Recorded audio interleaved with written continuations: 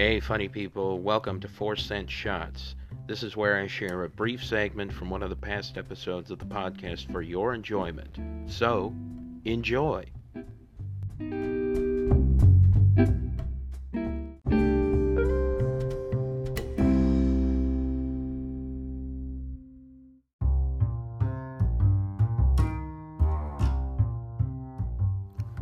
The ongoing effort to curtail the spread of COVID-19 has brought to light many problems in American culture.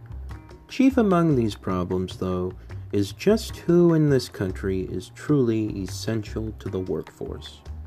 Medical professionals have long been vital to this country, along with firefighters and law enforcement. A growing appreciation for sanitation, maintenance, delivery, and transportation workers has also emerged. One group of workers, however, who are finally being appreciated are the most invisible, most dismissed, and most disrespected of workers still on the job today. I'm talking about retail workers. The poor drudges are finally getting their due for all they do.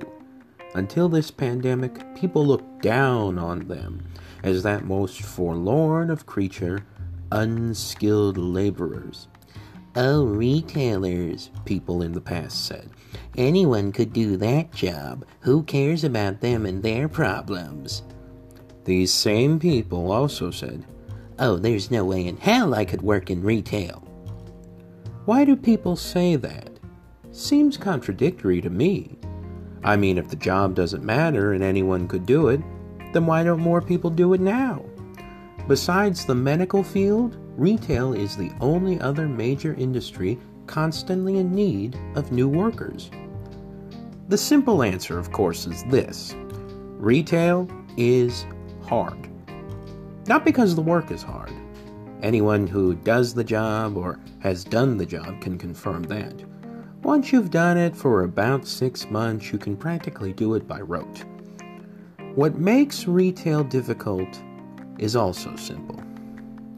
The fucking customers.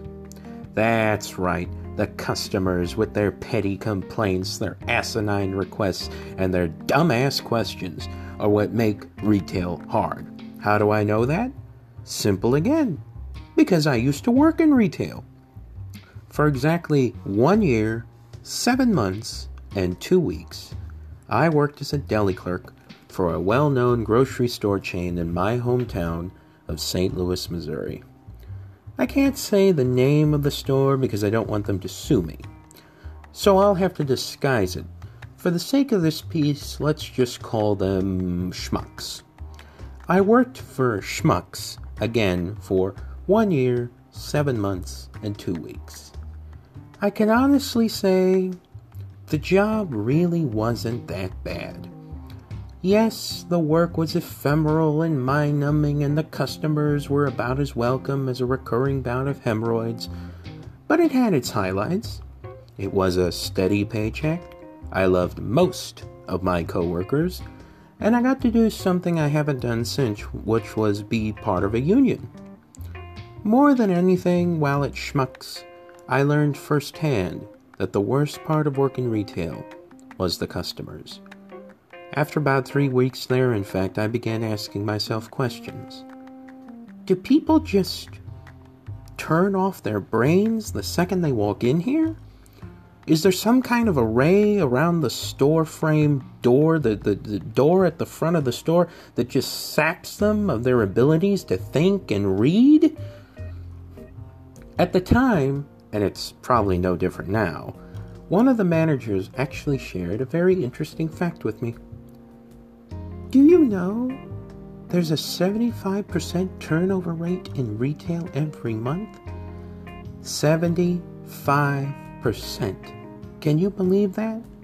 3 out of every 4 people hired quit within a month. But let's focus on the positive. 1 out of every 4 stayed. The real question then is, what does that one person have that the other 3 didn't? Well, I'm glad you asked. Having been, for a time anyway, that one person, and having now had time to reflect on it, I've come up with a theory. It isn't, in fact, just one thing that gives that fourth person a resilient edge to last in retail. Three traits, as far as I can tell, allowed me to stick in that job for as long as I did, and allows almost anyone to stand that job for any expanse of time. The first trait that you need to be a good retail worker is simple. You need a willingness to do the job and to do it well. I phrase it that way because there are many people willing to do retail work, but not all of them do it well. Some do it passably, some do it barely. Their co-workers often look at that latter group and ask themselves the same thing. How are they still here? Like anything in life, though, I believe you should always try your best, even if the work you're doing is frankly menial dribble. Probably more important than the first trait is the second, the patience of a saint. We've already established why retail sucks. If you've forgotten at this point, it's the customers.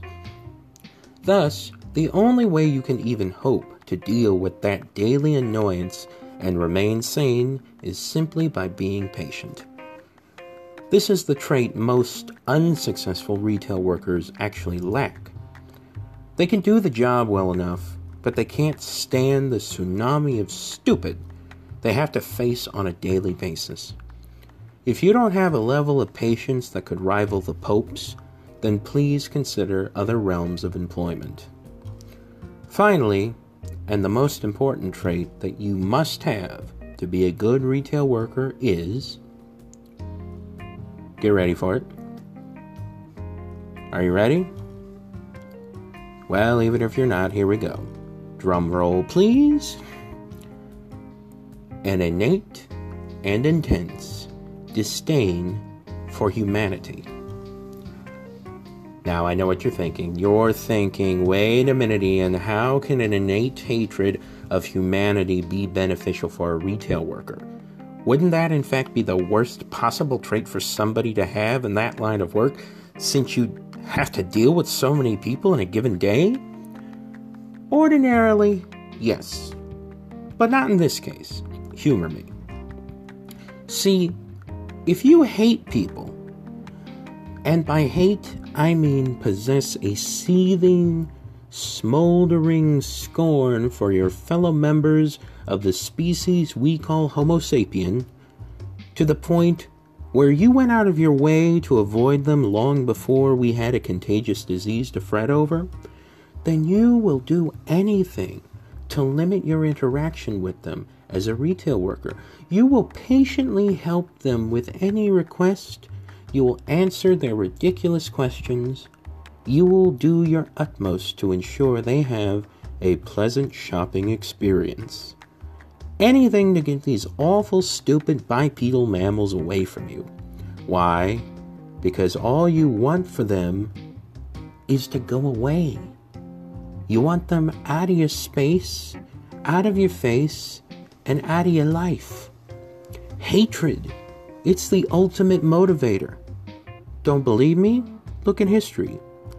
Count how many atrocities were committed by one group of people against another group of people, and you'll see I'm right. Now, you should also be cautious. This same motivator can also, over time, over too long a time, become a hindrance. You can end up working in retail so long that your hatred of people can become so strong that it ends up eroding both your patience and any desire you have to do a good job. You can see this in many people who are lifetime retail workers. They may as well have the word contempt tattooed on their foreheads, because that's all they feel towards, as Douglas Adams wrote, life, the universe, and everything. If you're lucky enough to get to that stage, as I did early in life, I have only one piece of advice for you. Get a new job. Find a new way to be a productive member of society. If you don't, you may end up trending on social media. for having committed a mass shooting.